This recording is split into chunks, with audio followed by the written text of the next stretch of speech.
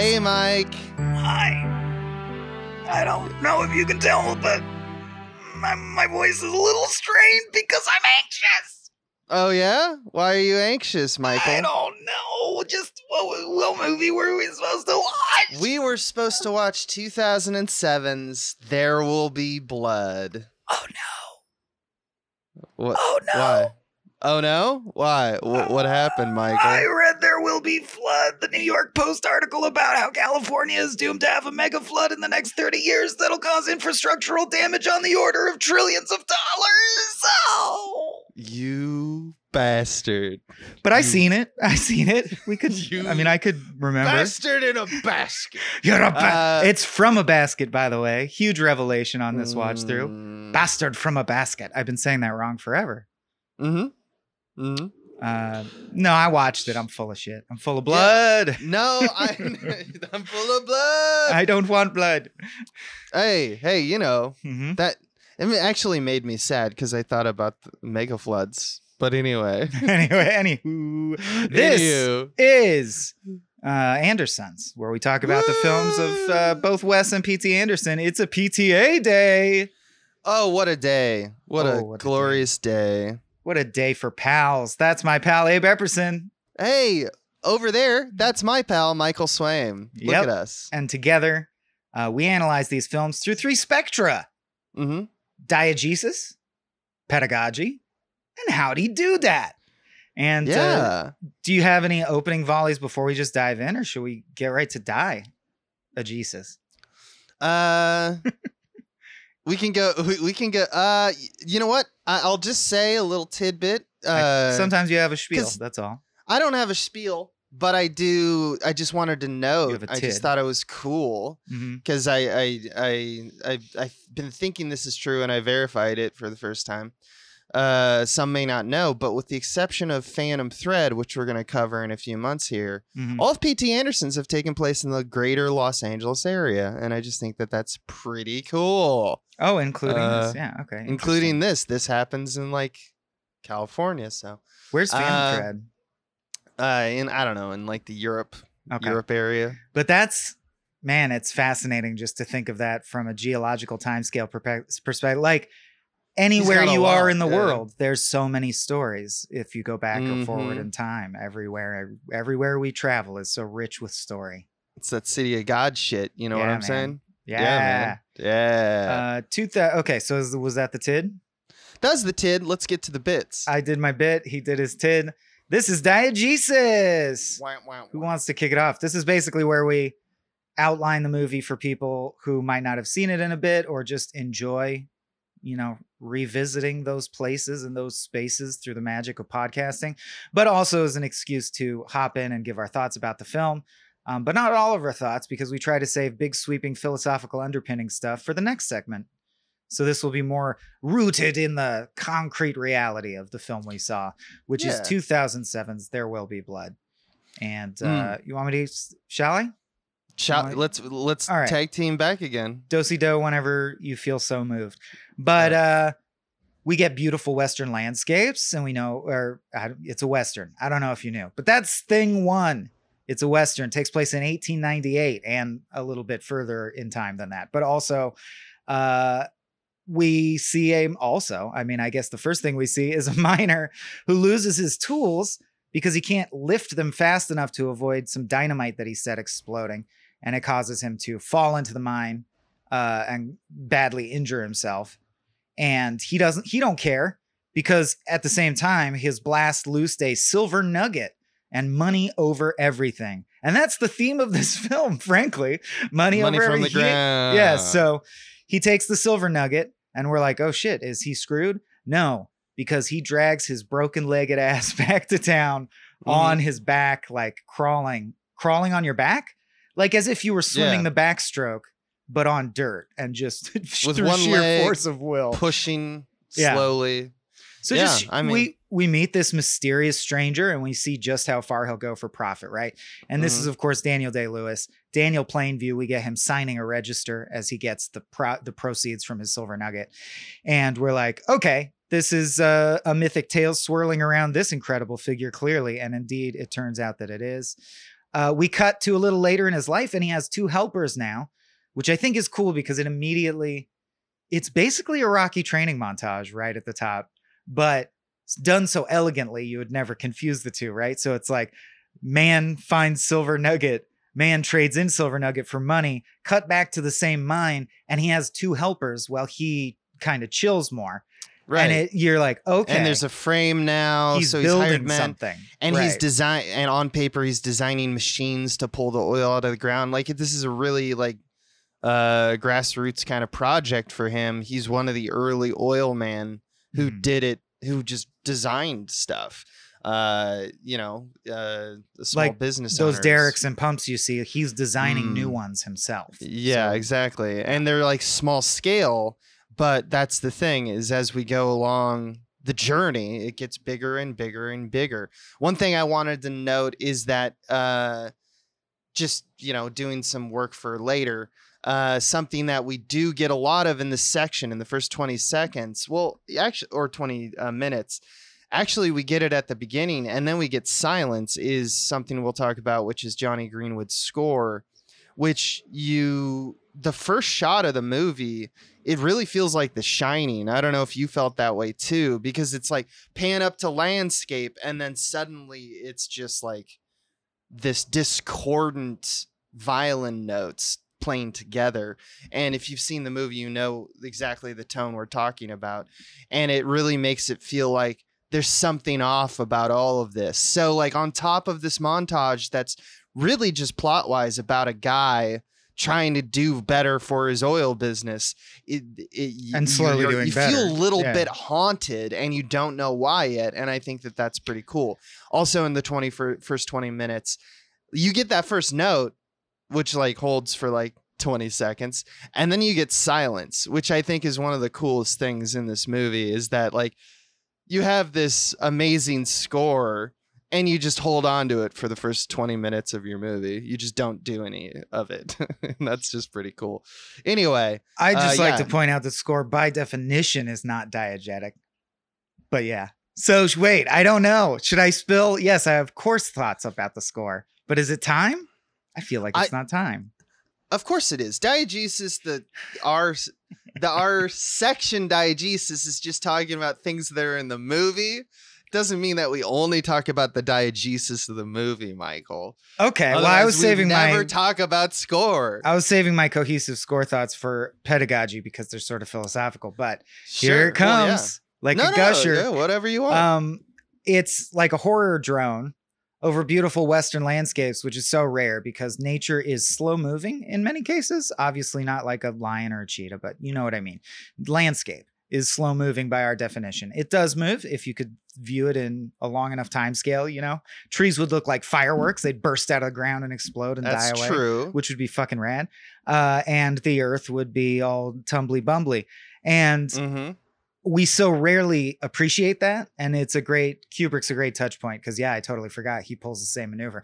But so rarely do we just show a static shot of a beautiful landscape and play music that makes you go, wait, what? What's wrong? Am I going to die? What's going on? And nature has that power. And this is about the power of nature and the power of nature that dwells within this man, right? So I think it's really awesome. And it's also, the next time we use it, it's used twice to underscore shots of nature with no people. And then the very next time it's used, it's to underscore Daniel Plainview's entrance. So the score is literally telling you nature is dark and fucked up, and it's in this man. He is a force of nature. He is of it. And here he comes into town. I am the third revelation. He is. It's fucking rad. It's a great score. The first time I saw the movie, it didn't gel with me because it's so untraditional. I just thought, I don't know. This time I'm like, no. It's utterly flawless. And it's not jarring, or like it fits fine. I don't know what I was all hung up about. I wanted some kind of orchestral score.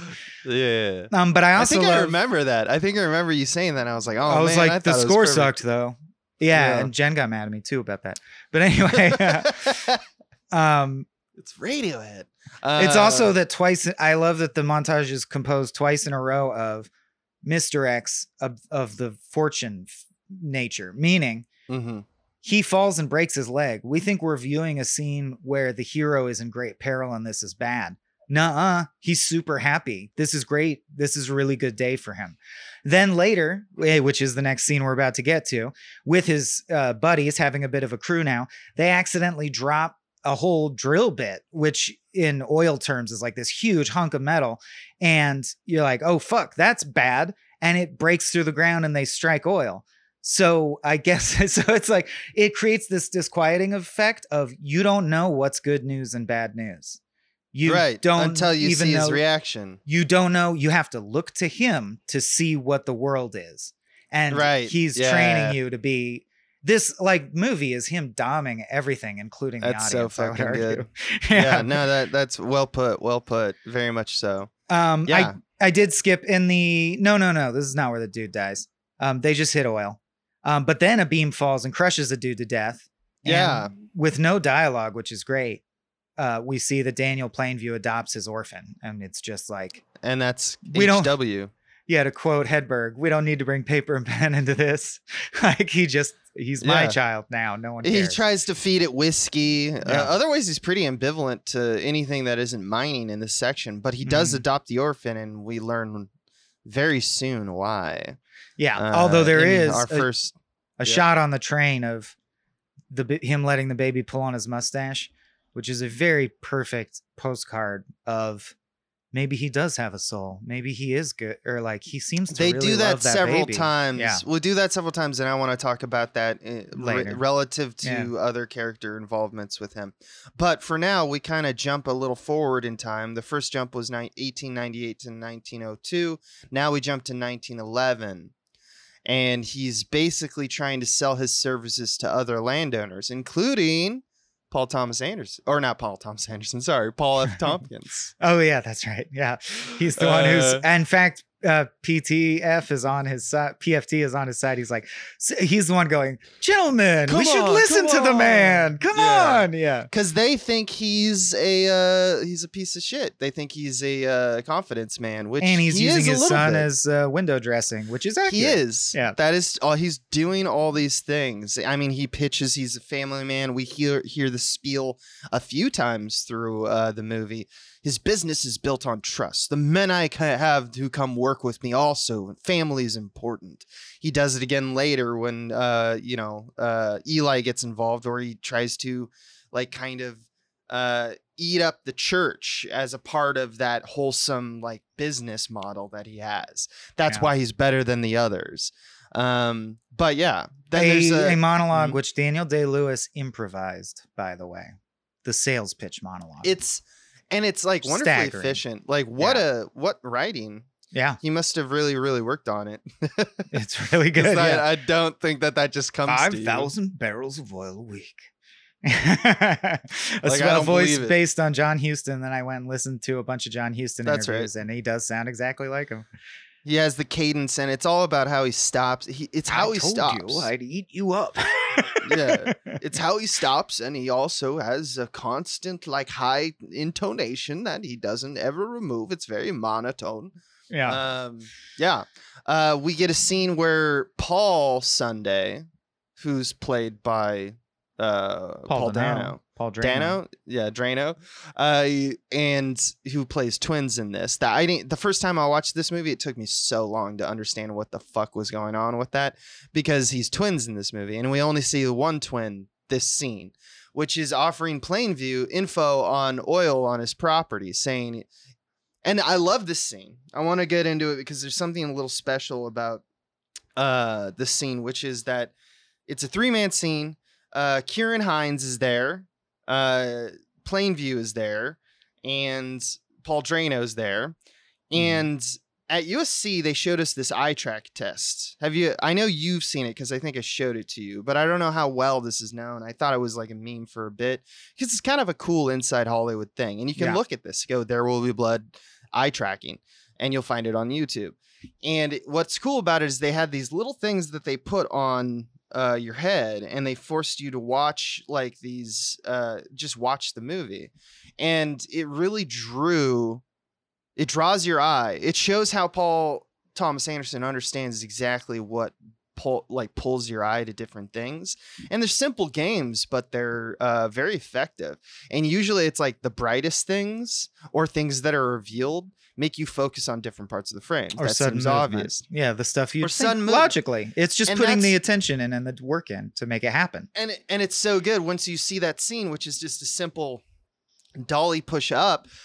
You realize how important the blocking is, even though they're seated the whole fucking time, because people shift their weight, and because of the stillness of the scene, the kind of tension of the scene, because it's like, wait, do you have oil? Do you have the golden ticket? Like, what's going on here? And they're all sniffing each other out. No one wants to play their cards. So they like hold back and are very reserved, but your eyes are never really bored if you're paying attention, because your eyes are always distracted. So even though it's a scene that is very slow and there's no movement and there's very little light, it's amazing how much your eyes move during the scene relative to like any other scene. And that's just a testament to how Anderson directs the eye deliberately, who's talking, where the light goes, and when the dolly moves to crop parts that he doesn't want. And it's like only a minute long shot. It's pretty cool. And ultimately, it goes well. After some back and forth, Paul Sunday basically is like, all right, you're going to give me $10,000 basically. There's some negotiation. Oh, this is important. I'm going to tell you where my property is, and then you're going to go get that oil. And he takes it kind of on a leap of faith. Plainview, a guy who is very much distrustful, we get the vibe of, we haven't seen verification of, you get the assumption that it's like, well, why would he just do that on principle? And it's because Plainview says, if I find out that if I go there and there's no oil, I'm going to find you and I'm going to kill you, basically. Is that all right with you? And he says, yes, sir. But it's important to note it's not $10,000. It's $500. It's $500. Later, he will claim it as $10,000. Yeah, that's true. That's true. In terms of what Plainview claims in this movie, who knows what's even true. But yeah, that's true in terms of this scene. That's what goes down. And so he agrees to assay the claim. And we see a long dolly shot of his arrival. I also wanted to point this one out in just terms of trademark of PTA, just like we have with Wes Anderson, like the slow motion ending. Something that from here on in we get with PTA is usually our main character arriving the space that they are going to inhabit for the rest of the film. He does it by a long lateral dolly shot across the space with the character traversing in that space. And so it's a very simple, wide, single directional dolly. It's an Inherent Vice, Phantom Thread, Licorice Pizza, all have them. I just wanted to point that out. And it's very cool. And it's also when we bring back Johnny Greenwood's score. And they approach the Sunday Ranch where Paul told them to go and where the oil was, pretending to be quail hunters so that the person won't. Basically, like when we used to try and go shoot around LA and we wouldn't want them to know we're shooting, because we would just be like, could we like use your space? How much is that? Because if they know you're shooting something, they're like, Hollywood, cha-ching, $10,000. He's doing that deal with these people. So he's going and going, we're just hunting quail. And I thought, this is just textural, but the hospitality culture is really interesting. I mean, it's not just textural because it speaks to the kind of society that a man like him can dominate within, but very different. And you don't even see this in Westerns, but I imagine it's historically accurate. The people there, even though these are strangers, right, feel obliged to like feed them, clothe them, let them camp on their land. He like yells at his daughter, like, go get milk for the guests. And like, that's very interesting to me that in the Wild West, like if someone just showed up on your ranch, you'd be like, of course, hospitality. Yeah. It's that Protestant. Well, I mean, I guess it's a Christian thing in general. Yeah, exactly. But it's also Eastern culture as well. Still to this day maintains it more than we have abandoned it. That's interesting. One of the, we'll talk about that in this movie a little bit later. That's what I like about this movie. Then they spot Eli, who is Paul's twin brother, as Abe said. I'm just going to get it out of the way, man. Like, I do think it was a problem solved out of necessity. PTA, of course, I'm not fully versed. Are you talking about casting? Or yeah, so I'm not going to say who pulled the trigger because I don't know. But the actor originally playing Eli Sunday Paul Dano was just supposed to be Paul Sunday. So he was just one scene. Yeah. It's a minute long. And on the fly, Daniel Day-Lewis also vouched for him, is something I read. But on the fly, with only 4 days to prepare for his scenes, after Daniel Day-Lewis had prepared for a year, they said, could you stretch and do the other part, the other brother, Eli? Which is the whole movie. The whole movie. And he said, yes, of course. And the rest is history. And now he's the Riddler and everyone's happy. But my point is, I don't know that it's a perfect solution, because I do think it's weird. You can never have the twins together because that would ruin the story. They're estranged and Paul ran away. That's the point. But also to never have anyone mention that wait, you're his twin brother? Okay, got it. I just thought it was weird. I still am like, it's weird. They should have added a line. Yeah. I thought they could have played with it when they first meet Eli, because like Daniel Day-Lewis could actually have a line of like, are you fucking with me? Like, right, exactly. He would be suspicious.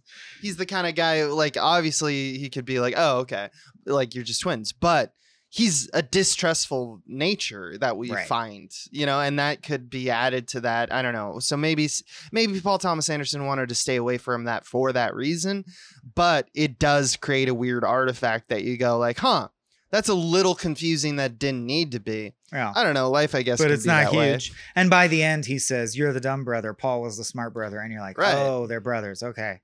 So it's fine. It all comes out in the wash. But anyway, HW steps in some oil and shows it to his dad in a shot eerily similar to another liquid on boot shot from another Western movie this year, No Country for Old Men. And we see that he sort of bounces ideas off HW. That's how he operates. And it's also, of course, a handy device for us to hear what he's thinking. So he says, we build a pipeline to Hanem. That's what we do. You see? You see that? Yes. Then we're making the real money we should be making. And HW very importantly asks, what will we pay the Sunday family? And he says, I'm not going to give them oil prices. I'm going to give them quail prices. So we go into the negotiation knowing he's going to try to fuck them. Lowball. Yeah. And they meet around the table and send the women immediately out of the room, which is just, I mean, it's realistic. It's on theme, but it's interesting to note that if like women are scrupulously cut out of this entire capitalist ecosystem, including like in the town hall, P.T. Anderson or someone yells, make that woman sit down. Why is she here? It's a theme of the movie. Yes. And he gives him a sob story. He says, my boy's sick and we're here because he needs fresh, plentiful air. And we just want a quail hunt here, blah, blah, jerk off motion. And then Eli goes, no. Eli stands up as the young man of the household and is like, I know what you're doing. Which means Paul basically like sicked this guy on his family. But Paul is there to defend and says, we know about the oil. Don't try and do what you're doing. And he says, well, what do you want? And he says, $10,000. And he laughs and says, for what? And he says, for my church, to improve the church. And he goes, that's good. That's a good one, which is literally like meaning like a joke, which I like. Right. That's a good one. Yeah. And he talks negotiation tactic. So they end up getting talked up or down to like 8,700. Which is part of it is $5,000 that he's going to donate to the church. And now, interestingly, they never get that money, right? They only get the principal that is on the contract. The handshake deal is worth nothing, but they make a handshake deal. Eli tries to turn it into a prayer and he yanks his hand back. So we're already getting... oh, these guys do not like each other. Yeah, they are not about each other. He hates that he made him try to pray. What an asshole. Right. Yeah, we really get that vibe. And so then we start a little montage where it's like we're buying out the whole hills. And it should be noted, just because it becomes later a plot issue, that there's 600 acres owned by a man named Bandy, who, at this point in the story, is unseen and also unwilling to sell. But Bud said, I want to talk to you, but he blows him off. He goes, I'm not meeting with him. Yeah, he's going to meet with me, just like the rest of these other people who he talks to and promises great things, including prosperity that comes along with wealth, which is the kind of important spiel that he gives to everybody. I am an oil man. Next, the drill is on its way to development, so we've broken ground, and Eli arrives at Daniel's tent to tell him that he'll bless the well once everyone's kind of gathered together. And he says, yeah, that'll be fine. 4 p.m. That'll be fine. Daniel does not do that when the time comes. He says a quick blessing himself. Even using Eli's phrasing word for word while he looks at Eli like, I'm stealing your blessing. Yeah, he's like, you try to shake my hand, you try to pray with me.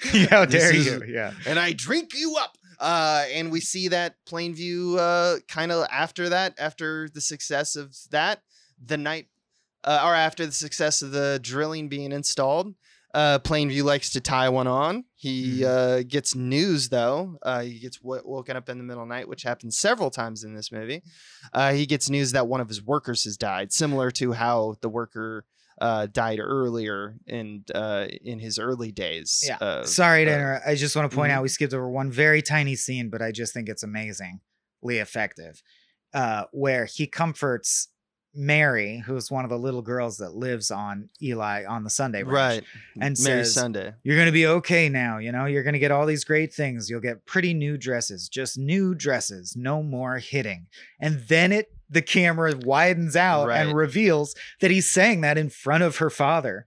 And the dad like blushes and averts his eyes and takes a drink of water, and he takes a shot from his flask and stares at the dude. It's such a good scene.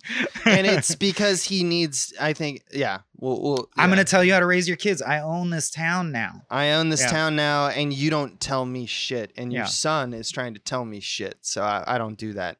But he gets news that one of his workers dies. He didn't know the guy, and he tells the other, his other workers, clean him up.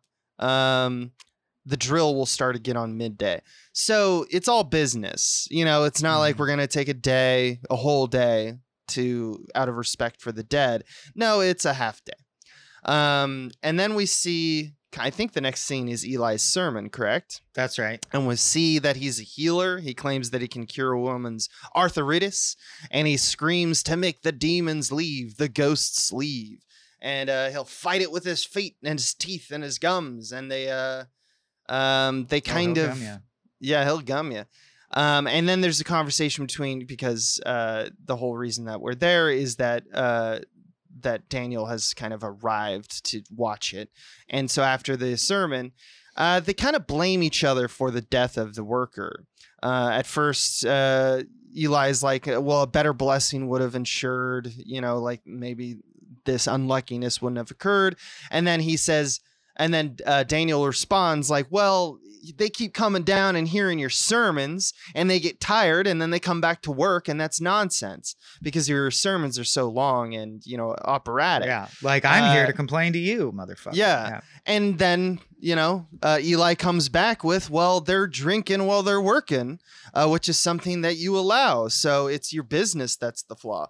So they're really at each other's teeth. They leave each other tense and unresolved, which is basically how this movie goes. Just cats batting at each other with no purpose other than I hate you, I hate you, I hate you.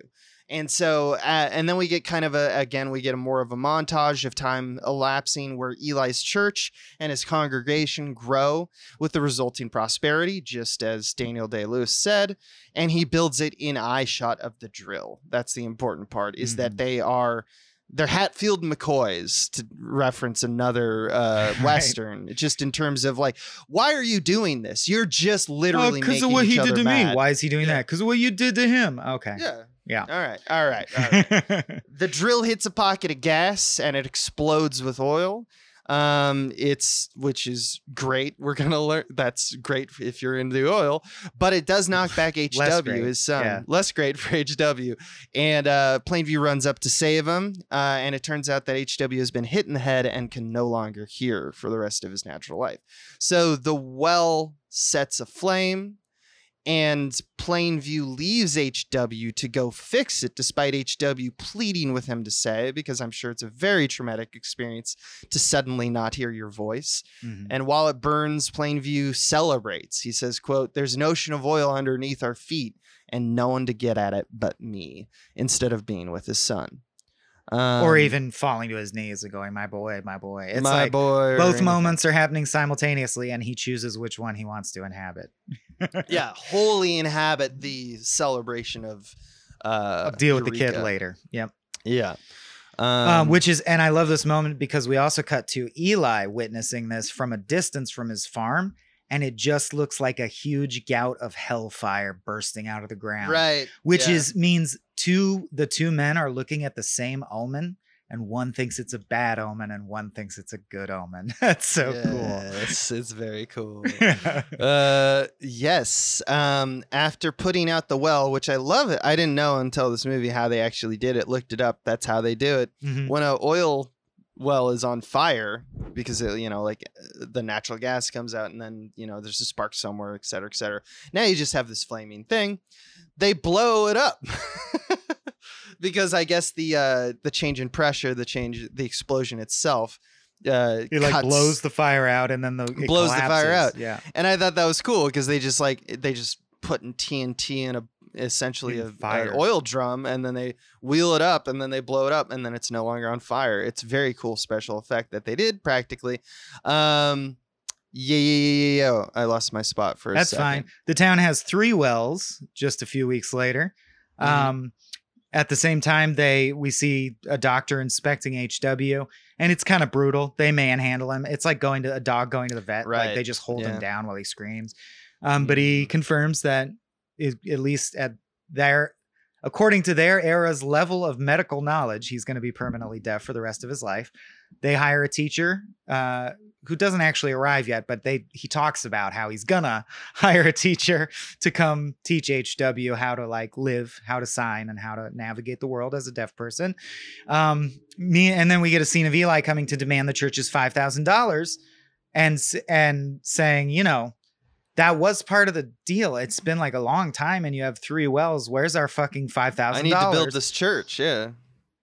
To which Daniel viciously beats him, rolls him in the oily mud, and says, "You should have healed my son with faith. Why can't you heal my son with faith, you piece of shit?" And he says, "This wouldn't have happened if you let me bless the well." And he says, "I'm going to bury you underground, Eli," and piles mud over his head. I'm going to bury you underground, Eli. I'm going to bury you. Which is funny because at the end, he'll say, I told you I'd eat you up. But he actually said he was going to bury him. It's all good. It's all good, man. It's whatever Sir says. Yeah, whatever you want, dude. So he basically gets tired of humiliating Eli and walks away. And that's amazing because this is the exact midpoint of the film. And if you already know the film, this is the exact sequence at the end of the film. He'll just go all the way. And like a good midpoint, it's the actual midpoint is bookended by scenes that reflect each other. And so that night at dinner, Eli takes his frustration out on his father. Good point, and calls him a stupid man for letting play him into his home. Threatens that God will not save him because he's stupid, and then straddles him and covers his mouth exactly as Plainview did to him earlier that day. Instead of oil that he's putting in his mouth, it's dinner, which will become symbolically relevant later. But I just like the idea that Eli is just like, he did this to me, well, I'm going to do it to someone else, and who's the weakest piece of shit around me right now? My dad. I hate. Yeah. And I also want to point out that the actual exact midpoint to the second, this is the structural midpoint in terms of the film, but is literally a profile shot of him facing his brother who looks remarkably like him, like facing each other in you know what I mean? The midpoint of this film is a symmetrical frame. I don't know if that's intentional. I just noticed it. That's cool. But regardless, the new cat on the scene is Henry Plainview. A guy who comes and introduces himself to Daniel as his brother from another mother. Played by Kevin J. O'Connor. Woo! Woo! Yeah, it's Benny from The Mummy. That's right, anyway. He's definitely on the wrong side of the river in this. Yes, he is. Daniel demands proof. He seems to know stuff about his life, so he tacitly accepts that he's his brother. And they eat together, and we sort of learn a little about Henry and his history. And he says he's been a bad man. He's been a convict. He was on a chain gang, but he's free now, and he wants to be an oil man. And his first attempt failed miserably. And he kind of admits that he's here for a job, but also to get to know his brother. And he hopes he won't turn him away just because he's here for a job. And he seems, well, actually we cut out, but later we'll see that he apparently agreed because Henry starts working with him. Yeah, and they're growing close. It's something that it's weird because it does acknowledge that Daniel Plainview has some semblance of family. He's not just. We don't get the sense that he's Orson Welles in, or a sociopath. Kane. He's capable of loneliness. He's capable of loneliness. He's capable of sadness and feeling betrayal just like anyone else. And also has a compulsion to, like, even if it benefits him, because I think that also for the same reason HW, a pretty little face that implies family, so does Henry. But he does want him to be his brother. It's not like he's like, oh, I have to deal with this shit now. He's like, really? Okay, cool, great. I like this. All right, you're gonna be a part of the family now. You are in the inner sanctum, and I didn't know you a second ago. So I thought that was interesting. And as they get to know each other, he eventually opens up and sort of confides in him, and he tells us something that we've been suspecting as the audience, but he finally puts a name to it. He says, I'm angry and envious. I have a competition in me. I want no one else to succeed. Mm-hmm. I hate most people. And basically, I don't know. The impression I get is that, like, Henry kind of agrees. Henry is like him as a failure because he doesn't seem to like people. But he says, my thing is I just don't care anymore. Whereas Daniel looks at people and sees nothing worth liking and wants to earn enough money that he can get away from everyone. Mm-hmm. And he says, what are you going to do with HW? And he clearly doesn't know. And he says, I don't really want to talk about that. But I think this is also great because it's the rallying cry of so much of modern politics. And it's so true. He says, I see the worst in people and I don't have to look farther than that to get what I need. So why would I look farther than that is the implication, right? It's like, that is chilling. And so true. So then HW one night intentionally uses oil to set the tent that Henry and Daniel are sleeping in on fire, presumably trying to burn them alive. I don't know. He's young. I think specifically Henry, because he's like draped his bed and stuff. It's not like he's going after his dad. I think he's just jealous and he's trying to burn Henry alive because he accidentally burns down their house. Yeah. Daniel, I thought there was an interesting, again, Daniel sees that HW is like a dog that's done something bad. He's like he runs away. Yeah. He's like, are you gonna? He's like, oh, so you did this. And so he runs and catches HW. But I would note just based off like what age and where this movie is and what these people are, like I would note that he doesn't beat him. Which I thought when he grabbed him, he was going to beat the shit out of him, didn't you? Especially because this is another thing that PTA does so well in execution is that he puts this big bush in the background that they have to go behind. That's where the catching happens. And you'd imagine that something monstrous might happen there because just for only a few split seconds, you actually see. Like you could just add sound effects and it would be like, just add sound effects of horrible. Hitting or something like that. You could you fear for the worst. That's what that bush does. But he just comes out and he's just carrying his son. And then he does do the worst. He does do the worst, which is leave him on a train and send him away to like San Francisco or someplace. Some boarding school. Some boarding school, hey, learn some sign language. I can't deal with you anymore. You're a liability. You're a liability and I don't need you anymore because the reason you're jealous of Henry, that's true. I have someone that I can go to meetings with and say, I'm a family man, which is what happens next. Plainview meets with Standard Oil, which is like the big oil, the New York Yankees of oil, I assume. And we meet, what's his name? Milford? It's a Milford. He's a Milford man, yeah. Which is just a guy who's like running the negotiations. And they talk about getting rich and he makes a reference to Daniel Plainview. He's like, why don't you just take the $1 million, get rich, and spend time with your boy? And to this, Plainview gets hostile because that is exactly the flaw that he cannot allow, which we see comes up later in the sermon and the baptism. But just the idea that he abandoned his boy, or he is not taking care of his boy, needs to spend time with his boy.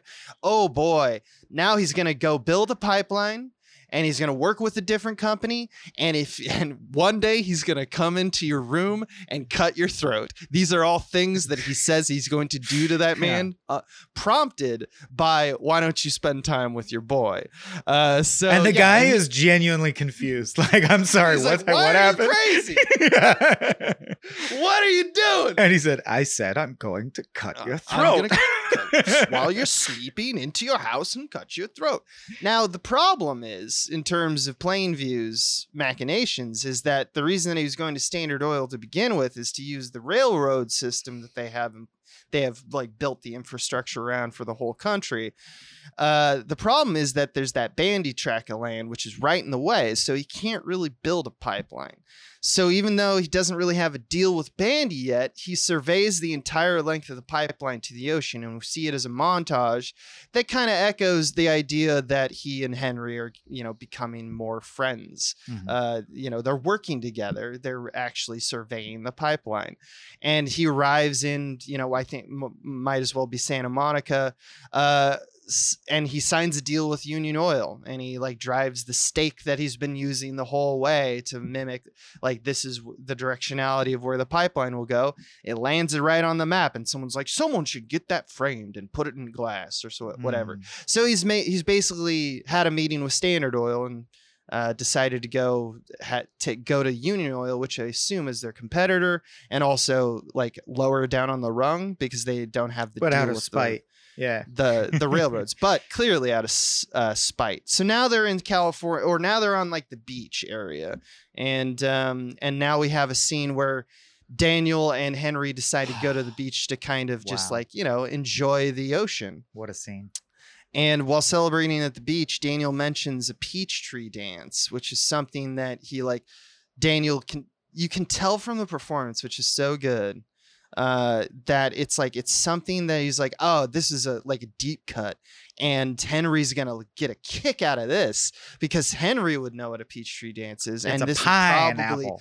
It'll probably start a whole conversation about peach tree dance, and they're gonna enjoy reminiscing about their youth. That's what Daniel's expecting, and Henry is like, yeah, all right, and this installs the idea that he is an imposter. Now, it turns out it's just amazing how you get it all through just Daniel Day's face.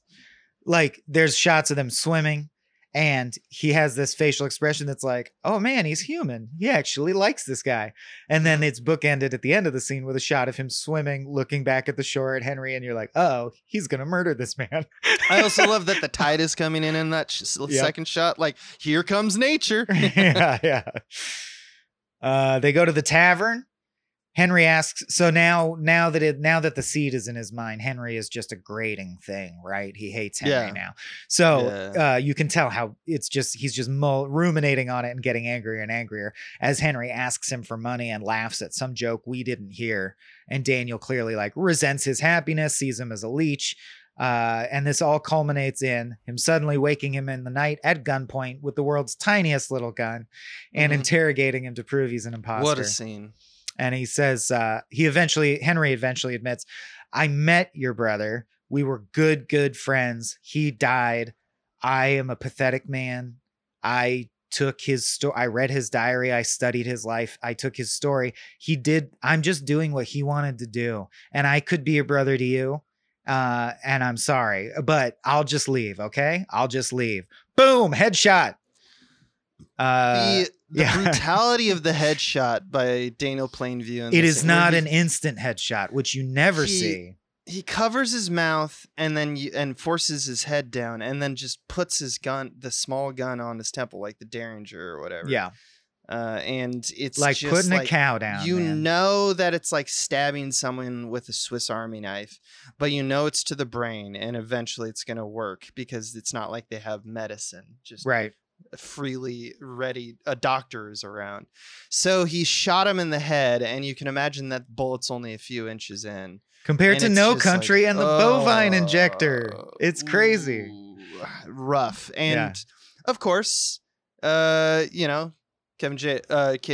O'Connor is fucking killing it. Yeah. And he has a great death scene, and it's one of the best scenes in the movie. The next day, We are awoken. Well, I think it's important. I guess, yeah, he drinks himself asleep. I think it's important that he weeps. He reads his brother's diary because Henry had it on him, and a baby photo, presumably either of himself or his brother as a baby, comes out, and he weeps. And I don't know if that's saying, it could be saying one of two things. Capitalism crushes everything, including the people who think they're winning it, which I would think is valid. But also, maybe that he is a sociopath, because I will say the one thing that there's a famous trope that sociopaths do care for babies and animals. And I noticed those are the only thing that he cares about in this movie. But that's all. That's interesting. He gets wasted and he wakes up. Take it away.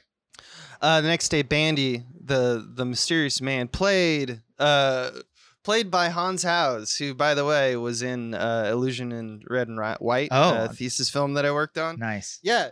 Fucking hilarious. That guy was so fucking hilarious because he was a dirty old man, and he had a line that he would say he said a few times, because I think he was like drinking and he didn't remember if he had said it to us or not. And it's a signature line. Yeah. But a signature line of just like, usually like anytime we'd be like, "You okay, Hans?" Because he's an old man. Mm-hmm. So like, and traversing these like hills was like tough for him. So on our production, he would just stop, look at whoever was like helping him, who had touched him, who had was like, "All right, I'll lead you to the this way." And he's like, and he would say, "I got 1 foot on a banana peel and 1 foot in the grave." Yeah, I've heard that one. Yeah. So anyway, I love that the people that Paul Thomas Anderson gets, because they're clearly just characters. Yeah. He's like, "Yeah, man, you get it, man. You get it." By the way, Paul Thomas Anderson in my head is always a stoner, because just hear him speak and he's just like, "Yeah, man." He's just like, that'll be good for Inherent Vice. That's going to be perfect for the scene, man. And it's literally how he directs people. It's just who he is. Anyway, Bandy arrives having seen the murder revealed in the scene, and he tells him to confess his crime in Eli's church, all of his sins, if he wants to make a pipeline through his property. So he says, on one side, Daniel Plainview, you have confessing in front of the person that you hate and to God, becoming a part of our congregation, getting baptized in Eli's church, or you have a pipeline. Those are the choices. And I know I got you because I was watching last night when you killed your imposter brother. So Bandy's basically got him by the balls.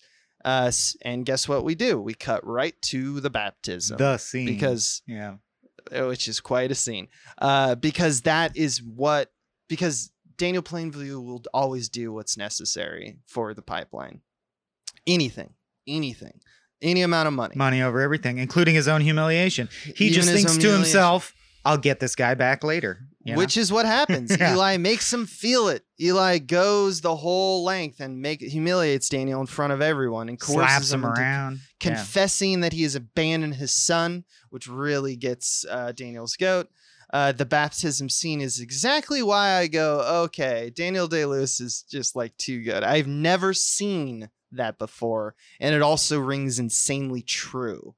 And like, especially in that moment, like, I don't know, when you're watching it, I had a big reaction to in the scene when he starts slapping him, and it's not after he starts slapping him, but it's after he starts slapping him and he starts bringing up his son. Just this switch happens in Daniel Day-Lewis's performances, where he's basically like, "Oh, all right, we're doing this, Eli, you piece of shit. You want to go this way with it? Okay, all right, Eli."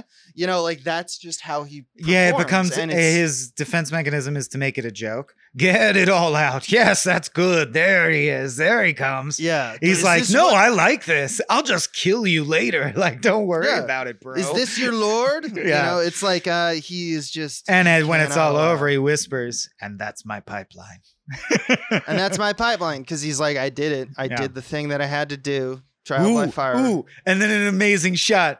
We pull out as everyone mills around, And he walks up smiling, like the biggest forced smile you've ever seen, shakes Eli's hand, whispers what is presumably a death threat to him. Yeah, but it's silent. It's silent. We don't get it. Yeah. And mixes with the crowd. And Eli just slowly looks haunted and goes out of focus. It's so good. But now that he's publicly done that and all that, and he probably has his own, this is probably a little bit more than he would like to admit. Some kind of freeing, it's a baptism. He's confessed his sins. There's probably some weight being released. He's obviously off screen, calls for HW to return from the boarding school. And so he arrives. We get another long lateral dolly panning shot from a distance where at the conclusion of HW hits him. He hates him for sending him away. But Daniel Day-Lewis, Plainview, just hugs him and hugs him and hugs him because that's all he knows to do. He's just I'm going to try to express the love. And so that you can see that they're basically and obviously what Eli said forever changed. He did feel guilty. Yeah. And we get more of that as we go to lunch, I assume the next day, but it could be any day at this point. And Tilford arrives again, and he's arrived to eat, and Plainview starts bragging. First off, Plainview is way like, you served me. I asked for my milk and my whiskey first before those men walked in to, with their drink orders. So you should serve me. So he's petty, but more importantly, basically he's arguing that he's bragging in front of him. Remember that thing that I did? Remember when I got all I wanted and I turned down your $1 million and that my son is here and that's great. All those things. He just starts describing how he's great. You look like a fool, don't you, Tilford? Yes. Yes.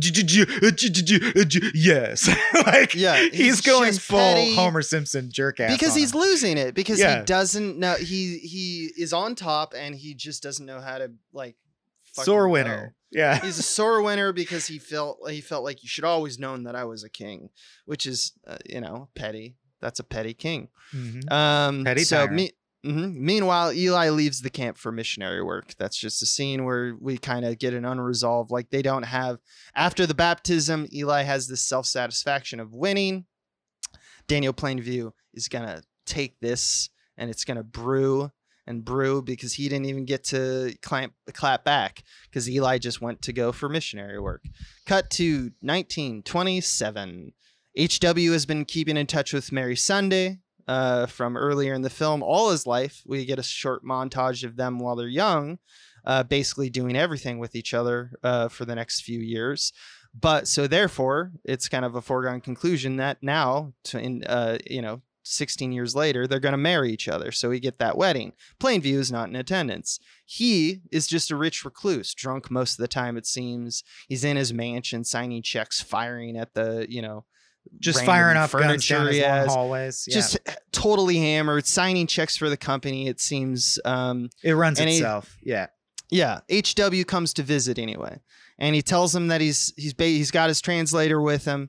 And his goal in this scene is to tell him that he's starting his oil company and he wants his blessing, basically. But that's not how it goes at all. First off, Daniel Plainview insults the translator time and time again. Tells him that interpreter, yeah, he should and he tells essentially his son to speak. He's tired of this nonsense. He makes it seem like he makes a funny dig at the fact that when HW asks to be alone because there's just a man in the room who's just, I assume, taking his notes, or whatever. He says, "Can we be talking private?" Plainview is looking to him. That's a hypocrisy because you will never be private. You have a man here who does all the interpreting for you. And that is not a man at all, is the assumption I think that we're making, because he takes a dig at his ability to be a man. He takes a dig at his intentions and basically does everything but gives him his blessing. So yeah, it's obviously estranged at this point. Well, he's become a paranoiac. It's like, it's also doubled because, right, he's striking out because in a petty way to not be hurt because he's so hurt that he's so, and also his business sense, as he says, he immediately retcons their entire relationship. And he says, Oh, I see. You realize this makes you my competitor. I should have known you've been building your hate for me all these years, piece by piece. So it's like he's immediately recast him as a Henry, right? He's like, oh, you've always been a piece of shit. And he says, by the way, you're not my son. You were an orphan.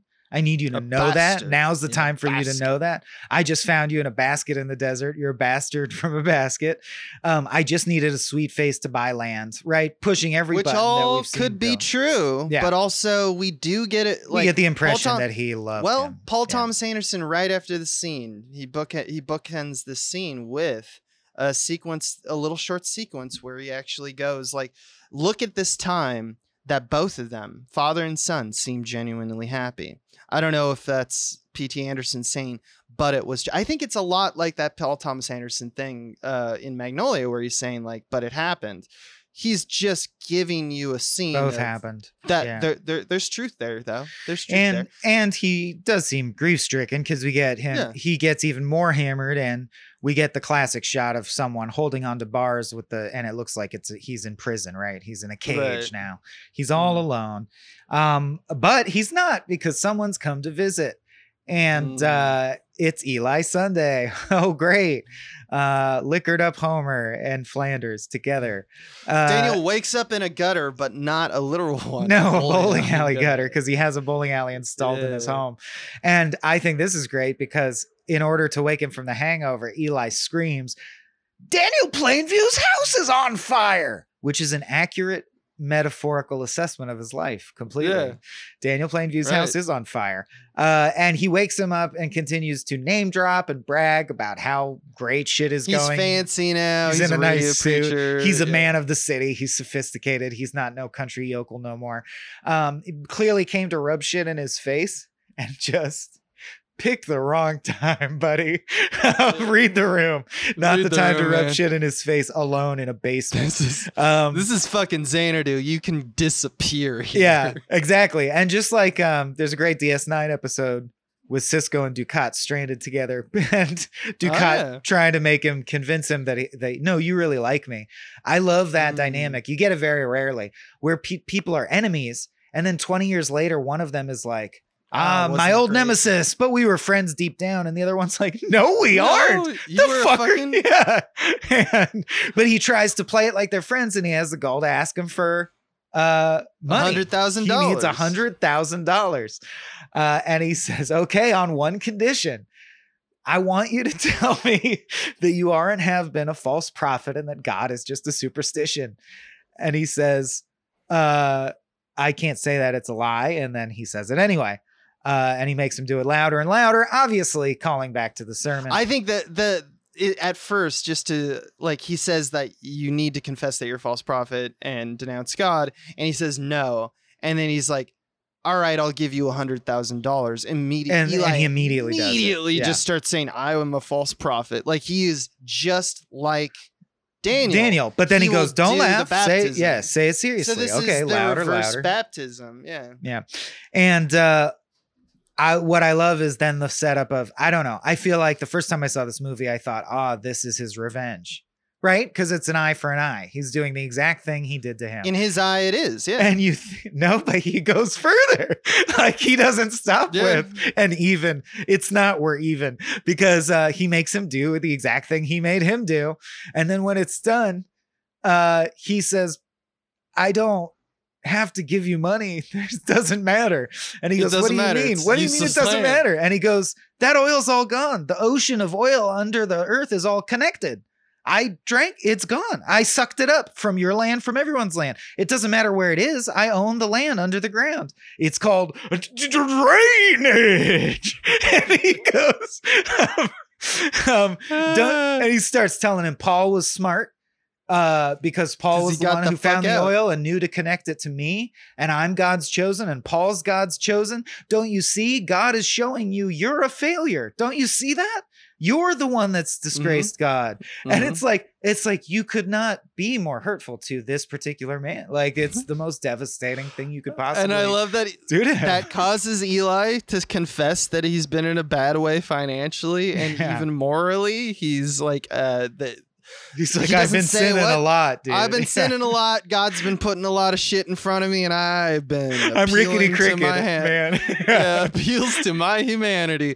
And yeah, that's so Eli is now just laid bare.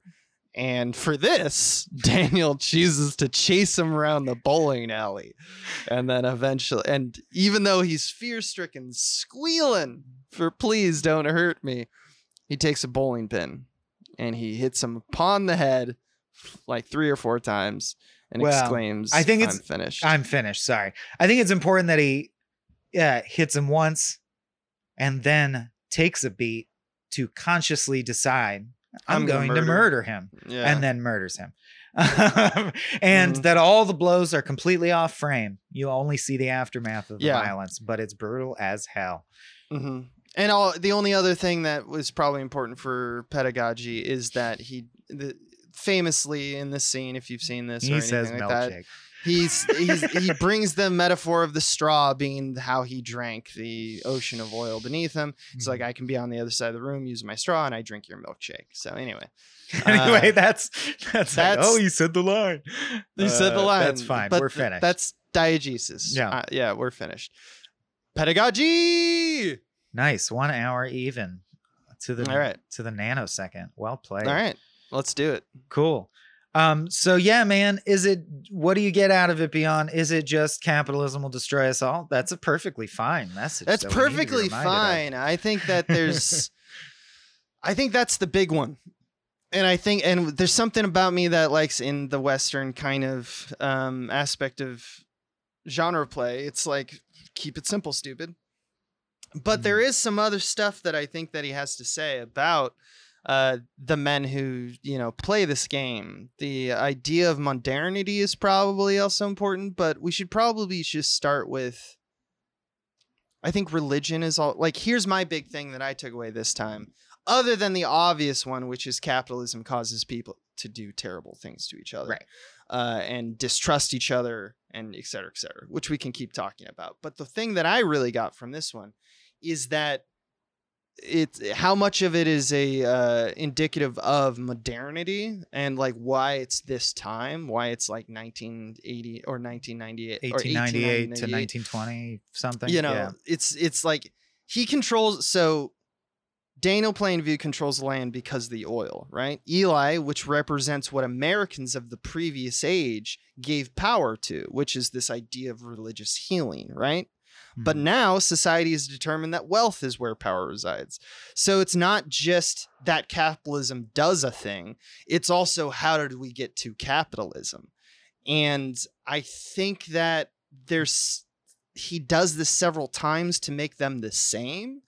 Paul Thomas Anderson says the religious healing, the confidence men, the Eli and the Daniel, the fact that they both demand over the asking people, the absolute entitlement of both of them, and lack of tolerance for people who are even similar to them, and despising of each other, that comes from the idea of needing to punish each other. And I think there's a few ways in which throughout the movie they do punish each other. And I think it's apt to this religious versus capitalism or religion versus wealth, which is, I love how Plainview puts oil in Eli's mouth in that first kind of, head to head. And then Eli puts dinner in his father's mouth, which to me almost represents the Eucharist. Like, it's food in the mouth from religion. But then we decided at some point after Manifest Destiny, when there was no more room to grow and we had to turn inward into the cage that was America, and all this opportunity was now at each other's throats, where we were like, it's not just the frontier anymore. It's me versus you. Wealth became a means to feed yourself. And I think in America, the idea of wealth taking over was obvious and a necessity, because the second that you are in the tragedy of the commons, where it's just this enclosed space with finite resources, your enemy is no longer yourself or nature. It becomes other people. Currency becomes the enemy. And that's why. And that's what I think he's doing in this, is I think just with a few simple gestures, he's doing this kind of thing where he says like, what is like, there will be blood, right? Mm-hmm. The idea that that's the name of the movie. I think that there's multiple interpretations of that, but the one I really like is just that. The one I really like is just the simple one, which is just like, in order to do anything, there will be a cost. And the cost in this particular story is the pinning of religious ideals, even if they're not true religious ideals. Like, everyone is a confidence man. Everyone is like kind of a liar. We get that. We find that out. Everyone's a sinner.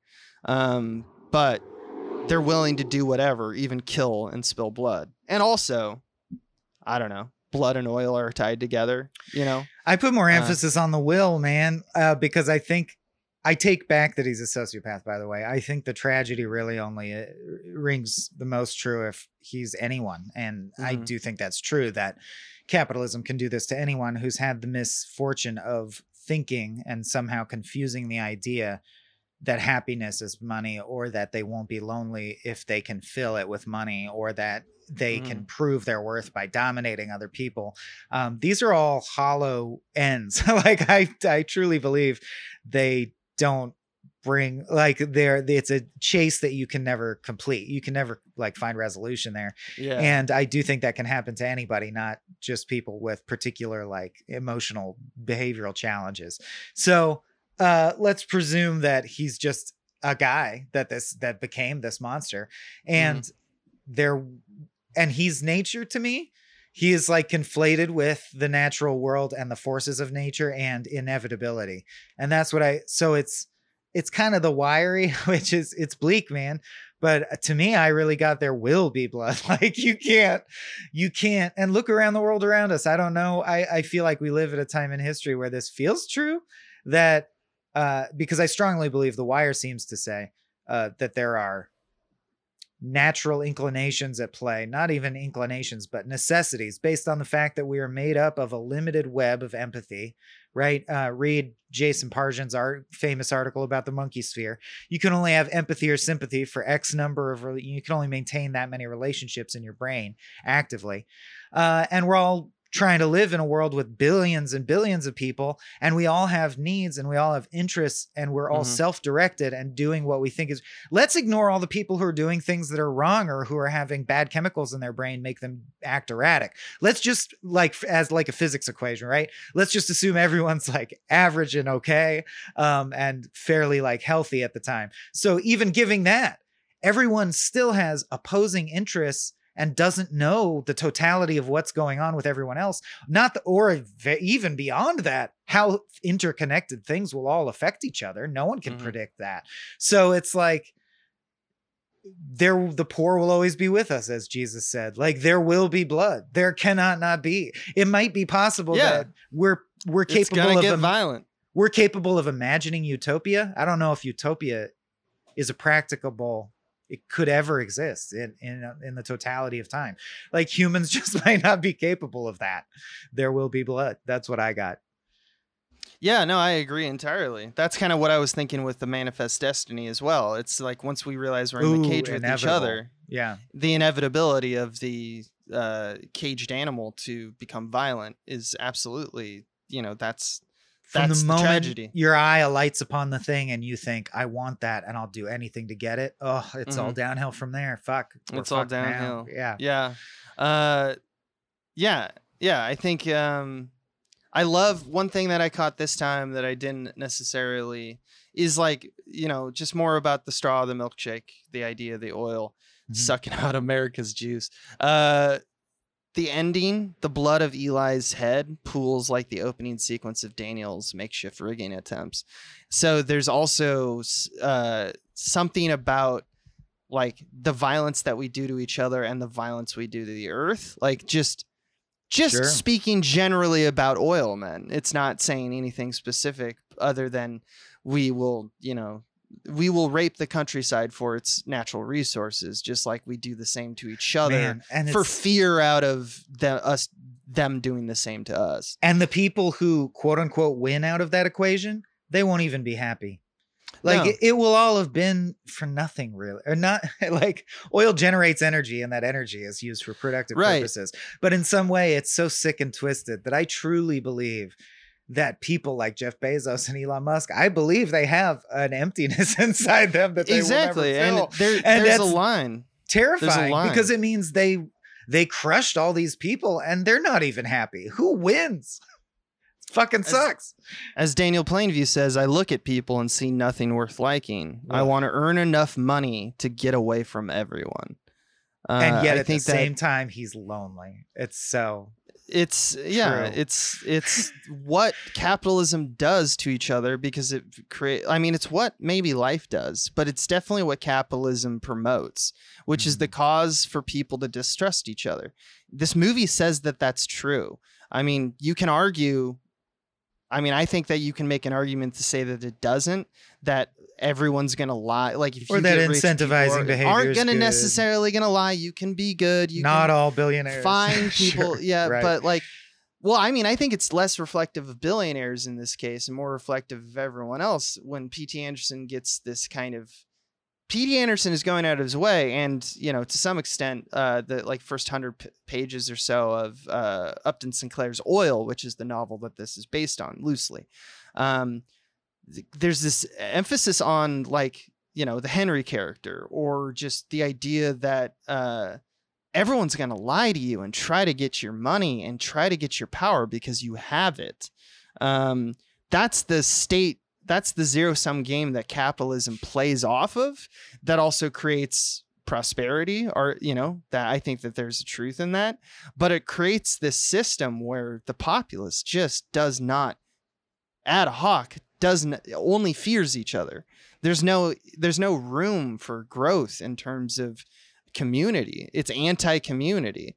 And that's true. And I think that Paul Thomas Anderson can say both at the same time. Humanity is not good enough for something that's not capitalism, and also capitalism is one of the worst forms that we have. I think both can be true at the same time. And also the sweet moment where he loved the baby and the baby was pulling on his mustache happened. It's happened. PTA. Yeah. It's going to be messy. And that's one of the things I like about him is he's one of the messier filmmakers. And for some people, and it's funny to me because you and I have always been like formalists in terms of and structurally it just all buttons up, baby. But we also have this, optimistic nihilism in both of us that really, we like it when we're like, yeah, there's no simple solution to life. And that's one thing that Paul Thomas Anderson does very well in this movie, because he does have a simple theme that he operates everything from. But ultimately, he is also saying a few things about life, and they seem contradictory, even though they aren't really. They're just true, I think. I think that's just me. I think that I have one more thing I want to talk about for pedagogy. Okay.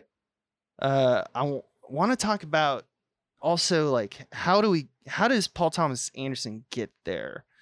It's a little bit more diegesis, but I wanted to hide it just because I think that there's an emphasis of symbolism in it, which is that this movie, I think most people in their first viewing, they are taken over by the kind of calmness and hypnotism of the movie, the editing and the cinematography and the movement of camera, etc. The soundscape. It makes a lot of sense that we have a movie that does actually have some conversation about deafness, or at least it's a byproduct of the movie. And I think that the key to this movie, more so than the bombastic editing style, something like Boogie Nights or Punch Drunk Love, this movie likes to linger. It drifts, it composes, and it pauses, right? And there's this kind of hypnotism that Paul Thomas Anderson does in this movie. And a lot of meditative films do that. If you watch meditative films, we just watched on movie night, the other night, Assassination of Jesse James by the coward Robert Ford, another Western.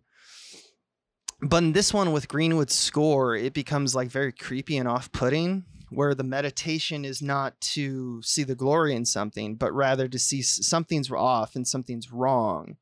And something else that he does is he also makes, I mentioned earlier, that he makes the start of the film, the first 20 minutes or so, is basically silent. And it does do this thing where it makes you feel like you don't know why, but even the ground has it out for us. And I think that this the key to elucidating kind of like what we're talking about. And it's also the key to why I think that thematically deafness is involved in this movie, is that there's something about us when we are distrustful of each other, when we are convinced by capitalism, as we've kind of put it, is that when you believe that everyone is liars and weeds to be plucked out from, beneath you, a deafness to it is the only way to really see life and be happy. You kind of have to not think that people are out to get you in order to be happy. I think that's what kind of comes out of it. And we don't see the end of H.W.'s story, so we don't know if that's necessarily true from the mouth of P.T. Anderson. But I actually like to think that myself when I watch this movie, is that him going to Mexico, and if you look into it, it doesn't go well for HW.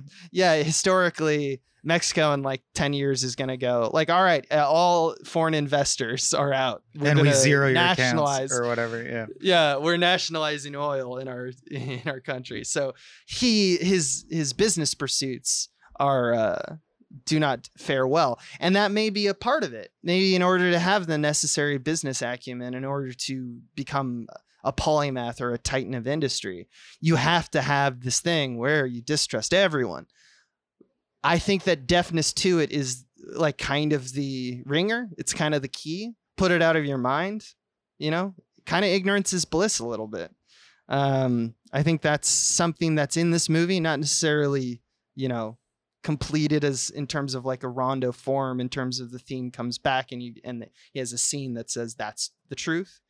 But I think that it's the only way out, because otherwise it's just, this is what life is. You're in a hole and you're digging, and sometimes you're lucky and sometimes you're not. And guess what? At the top of that hole, there's a bunch of people ready to kill you for it. That's a terrible way for seeing the world.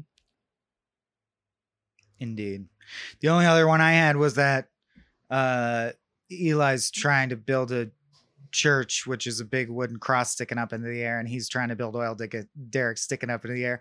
I do think there's a masculinity thing. I think it's a particular, like an undercurrent of it that is, this illness is more pronounced in the masculine of the species, it seems, or at least structures exist to maintain that. I think dicks are everywhere. It's very dicks true. are everywhere. It is part of it.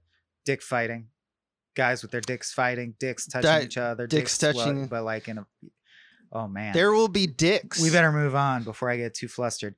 This brings us to Howdy Do That, my favorite Howdy segment. Do That. Yeah, I got a few. You want to go? Sure. Every Wednesday night during editing, PTA and company would have just steak and vodka for dinner. Ooh, just like Plainview. To be westerny and to be like Plainview, yeah. Plainview downs a whole like handle of vodka in a shot. It's only once a week. I think that's just fun. It's not a huge sacrifice to have a steak once a week and a shot of vodka. Come on. Oh, come on. I got one. This one's fairly famous. Coen brothers were shooting in the town that they shot in, Marfa, Texas. And as the story goes... UFO hotspot. Mm-hmm. Paul Thomas Anderson got there for pre-production. They were shooting for a week already. And when they met each other, Paul Thomas Anderson, I believe, said, "This town ain't big enough for the both of us." And Coen brothers, unknown to Paul Thomas Anderson, because they had heard that the pre-production unit was coming for There Will Be Blood, bought up all the hotel rooms in the whole town. Yeah, in most of the town, so that they are at least in their like the closer hotel. They're not assholes. They're not buying out all of them. Paul Thomas Anderson production unit for a week had to drive a little farther is what it basically meant. But it's because they knew, they were like, we want all our people to, leave from one place. We don't want these rooms to be filled. We know we're filling these rooms because the production is swelling. Anyway, they planned in advance for that. They got, but then they got slowed down by There Will Be Blood. So I was going to say PTA got back at them though. Yeah. Yeah. Because it was in pre-production. So one of the things that they were testing was the plumage of the oil rigging the explosion, the for when HW gets injured. Yeah, exactly. Which is one of the I think the biggest set piece in the movie. Probably the biggest effect. Yeah, definitely so. In fact, Industrial Light and Magic approached them later and was like, "You are really good at this. We're going to use some of these shots," as well as the special effects artist who also worked on Jarhead in 2005 for Sam Mendes. He also created these plumage effects in the distance, and Industrial Light and Magic was just like, "Can we get the master footage? Because we're going to cut those out and use that for that's like our CG official properties. Gout of Flame." It's just so fucking good, and it's because this one guy is really good at doing this. So that's that. But anyway, they were, which is cool because that means you've seen that flame again elsewhere in other movies. You just in other movies, you just don't know it, and because flame is so nebulous in terms of visuals, it can be in anything. A fireball extending from someone's hand. It doesn't have to be something coming from the ground necessarily, but PTA got them back because they were testing the pyrotechnics, and they're ruining No Country's days. Their sky is ruined. The fire was calling this plumage of fucking black smoke. And so it truly wasn't big enough for the both of them. Of course, like all good things, it ends. They were only there for a week anyway. So basically all of this came down to, they both stopped production for each other for like a day or two. And that sucks. And probably tens of thousands of dollars were lost, but everyone was paid. So it's fine. Also, I wanted to note is that along with the same oil well and like the oil in the movie, was made from the quote, the stuff they make milkshakes from in McDonald's, which I've seen before, and that tracks. Yeah, it does look like brown oil. Yeah. So it's just funny because it's about that they make the milkshake. I drink your milkshake. Yeah, it's literal milkshake. Oh, I literally drink your milkshake. Yeah, your milkshake mix. Huh. Weird. I think it's notable that he watched The Treasure of the Sierra Madre every night while filming this movie. I saw that too. Yeah. Yeah. Which really makes me want to finally watch The Treasure of the Sierra Madre. Maybe we'll cover that later. I'm sure it's good. I'm surprised it wasn't Giant, because Giant is a film that's about an oil man who strikes gold or strikes oil. And it's like, but I don't know. Treasure Sierra Madre is about petty envy. It's about destroying petty envy. you. Yeah. That's right. That's right. Naturally, the most profitable PTA movie. I think a lot of people who are aware of this film might not even know PTA out per se, and still know the movie. It was big. Would have been bigger if not for No Country. And I would argue Assassination of Jesse James would have been bigger if not for both of these films. Another 2007 neo-Western. Man, that's really with Brad Pitt. Yeah. That's really on the pulse of small beans right now. We're really doing Westerns made in 2007. That's right. And of course, many alternate actors considered for Daniel Day-Lewis, including Weird Al Yankovic. I thought that was weird. I'm out, Abe. I don't have any more. That's a bizarre one. I was joking. That one was okay. You're just out. I'm just out. The only thing that I wanted to mention is that kind of par for the course for Paul Thomas Anderson is demands of the man makes movies about how usually people are going up against nature and they're going to get, squashed. Nature's going to prove it's got some lessons out for you, right? Mm-hmm. That's what this man likes to make movies about, is that it's one way, you think it's a different way. Yeah. Oh, also, Mel Gibson was considering Daniel Day-Lewis for Jesus Christ in The Passion of the Christ, but instead went for Caviezel because he thought Daniel Day looked too European, which is a dog whistle way of saying that he's not Jewish looking enough. I'm just saying Mel Gibson's a huge piece of shit. And you pass on Daniel Day-Lewis? Come on. Thank you for interrupting that with Mel Gibson. Oh, I thought you had a wrap-up tone. I'm sorry. No. It's just the reason that I wanted to point that out was that for someone who makes those stories, Paul Thomas Anderson, when he runs his productions, and we saw it in Magnolia as well with the frogs, kind of demands like, I think we'll just get it. It'll be fine. Like we got one shot at it. We'll just do it. And in this one, he was told, and there's a way to do it. You could, with the oil derrick on fire, You could make a steel one, put a veneer on it so that it lights up, and then put it out, and then repaint the veneer, and then set it aflame again, right? That would be a smart way to do this, right? Yeah. No, he was like, but we have this wood one, and this wood one looks so good, and it's such a big part of the movie. Why don't we just why don't we just burn it once? And then you think about this sequence and how many shots there are. And then you think about that day. How they must have been scrambling. Why would you do that to yourself, man? Because think about how long that sequence of the burning of the derrick is. Mm-hmm. Right? A lot happening. A lot happens. He goes back, like it blows up. He drops off HW, comes out. He watches it. It's still burning. Of course, all those reverse shots you don't have to get with camera with the actual flame. You can just, they didn't burn the thing for that. But all of the footage was taken from one night. Probably 20 minutes. Because how long does it take to burn something down that's made of wood? Probably not long. So I just thought that's like, Paul Thomas Anderson does this thing every now and then where he like tempts the gods and he seems to succeed. Like, it still looks great. It was totally the right choice. And it's like, makes me a little bit mad because I'm like, I want that luck. That's all I got. How'd he do that? A lot of luck. That's that. I don't know. You ask, but was it, or why would you do that to yourself? I think the film itself is the answer. It worked out, man. It worked out. But yeah, it involved a healthy smattering of luck. How often do stories become the lessons of the stories that we're like telling? Like, I don't know. That's just like seems cadent and like Providence to me. But I see your point. That's it. Okay. Well, for me. Me too. Too. This is a good movie. This is a really good. We didn't. Oh yeah, we didn't. We usually at some point do a little paragraph about. I think it goes without saying. What were we gonna shit on? There Will Be Blood. It's so good. Yeah, it's come on. It's up our alley. It's maybe not everyone's cup of tea, but it really works for this old guy. If you're listening along and you can't stand There Will Be Blood, at me on Twitter at Swaim_Corp or at Abe the Mighty. Yeah, please. I'm not joking. It would be fun to hear from someone who hates There Will Be Blood and find out why. I just think that would be interesting. That'd be interesting.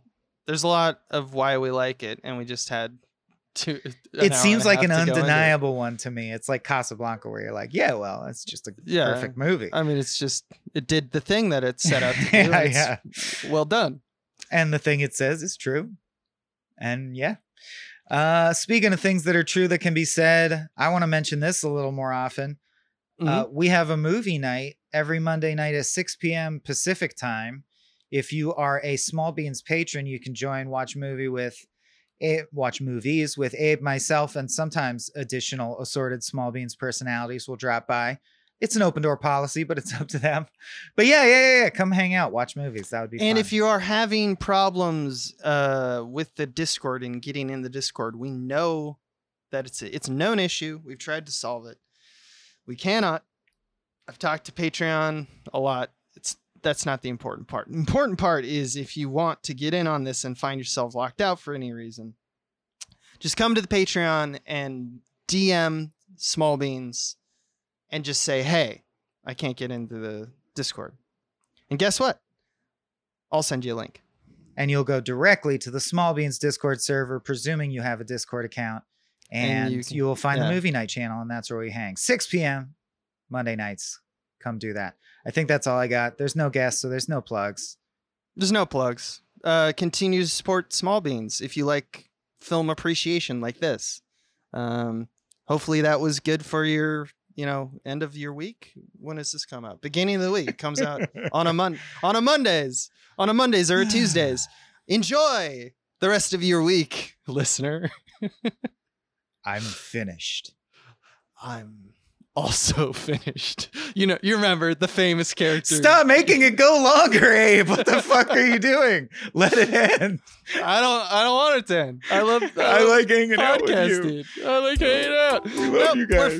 No, that's right. He's right. We're finished. All right, bye. This has been a Small Beans endeavor. We're a bunch of pals who make podcasts, sketches, music, web series, and movies. The Beans always have new ideas percolating, so make sure to check us out at patreon.com/smallbeans. That's patreon.com/smallbeans, where you can browse all of our current and past content, see what we've got planned in the future, and learn how your support can help the Small Beans grow into huge, giant monster beans. If you enjoyed this content module, please like, rate, subscribe, or tell a friend about us. We love you.